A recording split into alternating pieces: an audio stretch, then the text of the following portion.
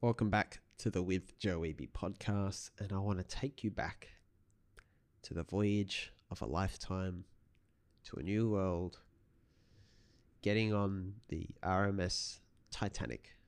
So, the wonderful James Cameron film, famous for, I'm the king of the world and standing at the front, that beautiful scene that everyone does every time they get on a boat now. And there is a part of that. So when they're introducing Rose, played by Kate Winslet, the famous role, she's the narrator. Her older version of herself is the narrator. And there's a shot coming down on her when she, as a young, beautiful girl, and married and with her mother and all that. And there's a line from memory. It's something to the effect of, from the outside, everything was wonderful. All right, she, rich, well off, well-to-do husband, but she goes, but on the inside, I was drowning. That's why I want to talk today about the friends that make us more lonely.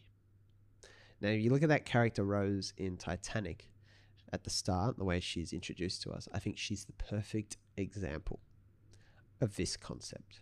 And again, it's something I alluded to in the introduction of this whole podcast. The times we might feel most lonely are when we're surrounded.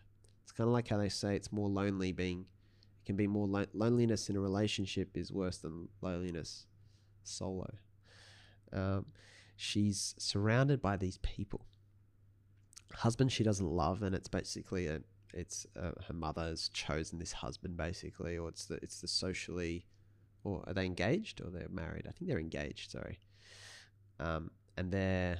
It's the right thing to do. It's the right, well-to-do person. Your dad left us with nothing, so marrying a rich person is a good thing for our family to look after us.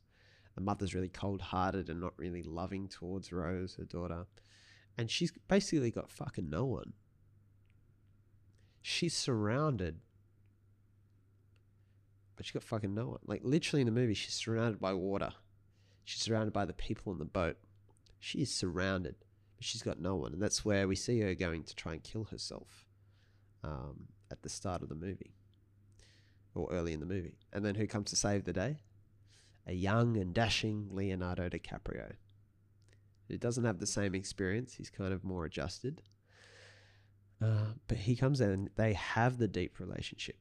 And we talked a couple of episodes about the utility consumption model of friendship. Consumption's more like, the ones we go out with and have fun with and all that. And I don't think Rose is even having that great consumption, but she certainly has no utility in any of her friendships and relationships. But then Jack Dawson comes along and he does offer that depth and that support, and that gets to know her deeply and offers utility, and he's supportive.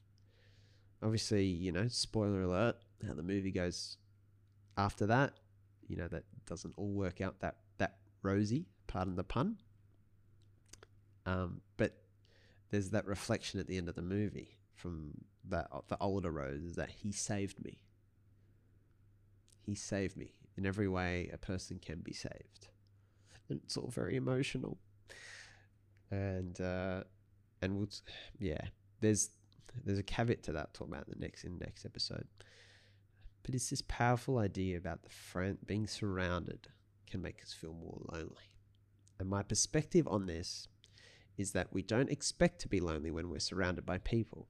And I've talked episodes 29 to 32, I think, about expectations gap. It's like when your expectations are high, I don't expect to feel lonely right now. But the fact is that you're completely alienated from all those people you're around. You got nothing in common with them. They don't treat you well. And that gap is what creates the bad experience. It creates a sense of loneliness. It makes it a more negative experience than if she was just sitting on that boat alone would be. The other thing is, if you've ever heard the very philosophical allegory, we'll call it Plato's cave allegory, which is that if you're born in a room as a slave, basically, your head is basically, you're tied up and you're just looking at shadows dancing on a wall, then your impression of the world will be limited to the cave you're in, and you'll think that the world is those shadows on the wall and that there are other people. But if you break free, you get to see that the shadows are just being cast by flames. You go outside and you see the sun, you see that the world's actually very different. So you're limited to the first ideas you're given, right? Until you're given a reason to think otherwise. You can't just imagine what the world's like. You have no perspective to imagine there is a world beyond what you're looking at. So the same thing with our friends. Like when you, and this is the whole bucket, this is why the bucket thing is so important. It's like when you're looking around and this is all you see, it's like, oh, these are my friends, or this is my family, or this is my marriage. And you have no reason to think it can be better, and you can actually have a meaningful relationships with the people around you. You think this is it. So no wonder why when people feel that way, it's so isolating, because they don't think it's worth reaching out. They're entrapped by their loneliness, by their perception. That whole bucket metaphor is, remember, pick up the first seashells you see on the beach, put it in your bucket. So if you never keep walking along the beach to see other shells, you just think those shells are the best there is and they're all that's available. If you don't keep walking and see there's actually a section with way more shells up there. So Rose in the film is born as a person, though she's rich and all that. In terms of what relationships look like in life and her ability to make decisions with her life, she's built with these first couple of rotten cards she's been dealt, not really understanding the full potential of what her life and relationships can be. So she doesn't have the realization that it could be better.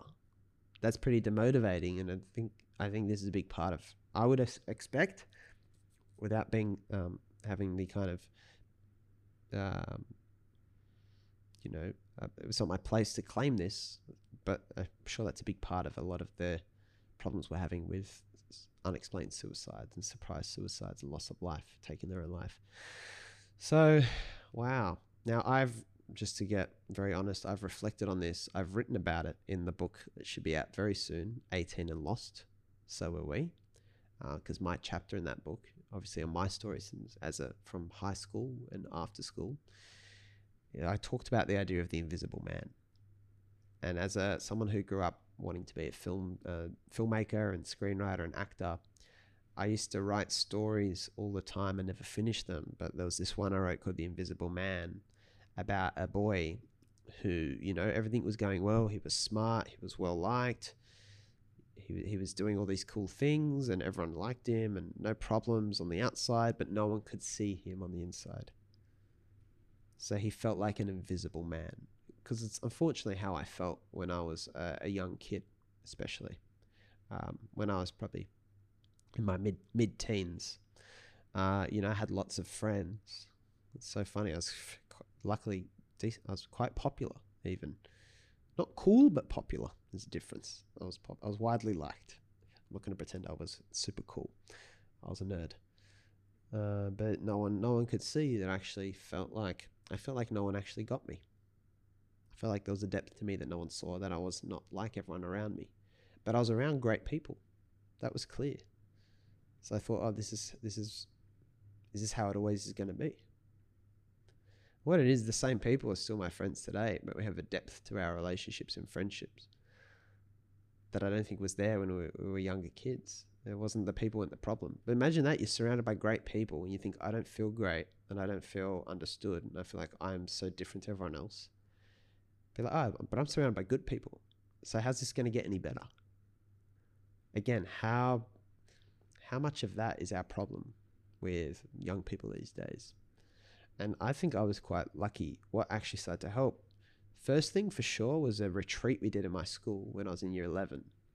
Especially, I was in a small group with some of my closest friends who I'm still close friends with today. And I actually got to know them much more deeply than I ever had as a friend. That intentionality is just not in our day-to-day life.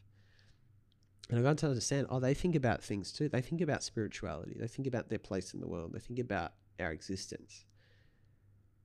It was amazing. It was a revelation. I was like, if they're like that, then probably everyone's like that. I just don't realize it. We're all capable of having these deep, proper conversations, but it just doesn't happen. And that's when I started to be able to, I guess, graduate out of that whole invisible man mindset. In Titanic, Rose luckily comes across Jack. And this is what helps relieve the loneliness.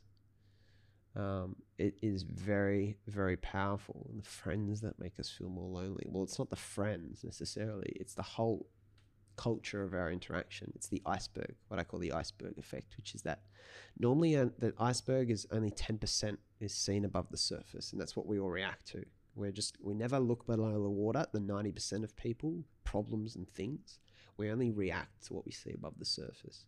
Things are hidden beneath the surface because they're embarrassing. They're a bit heavy. You know, you don't start just talking randomly about deep things in conversations, in groups and all that. You know, it's kind of, the energy of most conversations doesn't flow that way. Also, we suppress a lot of stuff. We're embarrassed about it. So naturally, everyone's kind of like a bit of an iceberg, and they keep 90% of themselves below the surface. I love that I brought up iceberg, and we'll talk about Titanic. Yeah. I can't claim to have planned that. That was pretty awesome. How's that for full circle? Wow. People should pay me to do this. Yeah, the iceberg effect, right? Very powerful. That is what's going on. That's what's going on. So you're just this lonely iceberg looking at your own depth. You can always see that, but you're looking at everyone else. You're looking at the tip and comparing yourself to that. And hence we have loneliness. And then our generation, our culture exacerbates that much more than any other. What I want to talk about is really great to talk about and unpack why this is happening. So it's one thing to have awareness about why it's happening, but I never fucking think that's good enough. All right, let's talk about what we can do about it. Let's get actionable. Fuck yeah. And what I'd say is utilities. Like, I can't guarantee a way for you to meet deeper, more connected people, to go find better friends. And so often in my life, I've thought of, where can I go find the people like me? I feel lonely. Even teens, even during maybe not from the ground up, but more Sydney listing, stuff like that. Where are the people like me? Why is this so? And what I didn't realize was the people are all around me. I talked about in the last episode, instead of opening doors looking for better people, you will find more people who have similar values and interests to you. Again, I talked about that a couple episodes ago. Make sure you got friends who have similar values and interests to you. What you'll find is, from a perspective of branding, of being who you are unapologetically and letting people see that, showing more of your iceberg, you'll actually start to repurpose the amazing friends you already have that you just don't know about. They're actually already around you. But when you're in a group, they're not going to start exposing their iceberg. First, get one-on-one with them. Second, utility consumption is kind of what we're talking about. Rose, she's got consumption, people to go to the balls with, but only Jack offers utility and consumption. He's deep, he's there for her. He talks about real shit. She can be herself with him. She can expose her iceberg to him. How do you get utility? Well, first, remember, the best way to open 1,000 doors for you is to concentrate on opening doors for others. To concentrate on opening doors for others. You want utility. You think you deserve it because maybe you feel a bit lonely right now. Maybe you feel a bit misunderstood, unfulfilled. Okay, I understand that. I've been there. How are you going to get people around you to offer you utility? Why don't you offer them utility first? Concentrate on opening doors for others. What if you offer them utility first? Easiest way to do that, if you're not used to it, is be interested in them. Just start talking about what's going on in their life. Don't talk about you. Talk about them. What's happening for you at the moment? Where are you headed? What do you want to do next? Why? How do you think about that? And you can start asking them some of the questions we ask at the end of these podcast episodes as well. But you kind of lean into it by first getting them to open up. Right? First, you got to open up and warm up. Make it comfortable. And then you can get deeper. But first, be interested in them. Offer them utility. Open doors for others. So, if you ever need more from me, with Joe Wiebe website, www.withjoewiebe.com. There you can sign up for essentially what is the newsletter of guiding you through some of the podcasts and blog posts. Apart from that, we'll be back again tomorrow. See you then.